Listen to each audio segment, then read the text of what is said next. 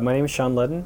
We're in front of the Albuquerque, Maine library. I just did a talk on basic ideas around seed saving. And so over the course of my being involved with farming, I've realized that especially here in New Mexico and in the central middle Rio Grande Valley and the nation as a whole, we have a serious deficit in the amount of young people, but also just in general the population that want to be invested and interested in local agriculture and building that movement and supporting that with their own hard work.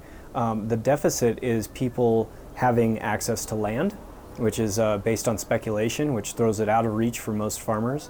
Access to capital, startup capital. Many of our farms, as we move into the 21st century, we need updated infrastructure. We need updated modes of processing. We need to adapt new technologies to old processes.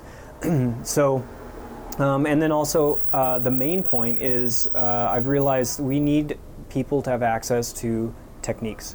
And that's old techniques, traditional techniques, how to get a cover crop sown, when to get things in on time, when you expect them to harvest. But it's techniques that are starting to become developed and become more widespread, but without the ability for it to be disseminated in actual physical hands-on learning and experiential education in the field. So, over the course of these years, I've realized we need this. And there's some organizations, there's some groups, there's some individuals and farms that are helping to educate, but we really need something here in the center of our state that helps promulgate those ideas, get those ideas out, and to the people that it really matters. We would hope that education gets to people who are in high-level decision-making positions that can affect policies and planning decisions, and that's a hope for the future. But for right now, we need to get the people who are interested and give them the techniques and the tools that they can do to get started. So we at Rio Grande Community Farm has worked over the past year in developing what we've called Las Huertas Training Program and Incubator Site.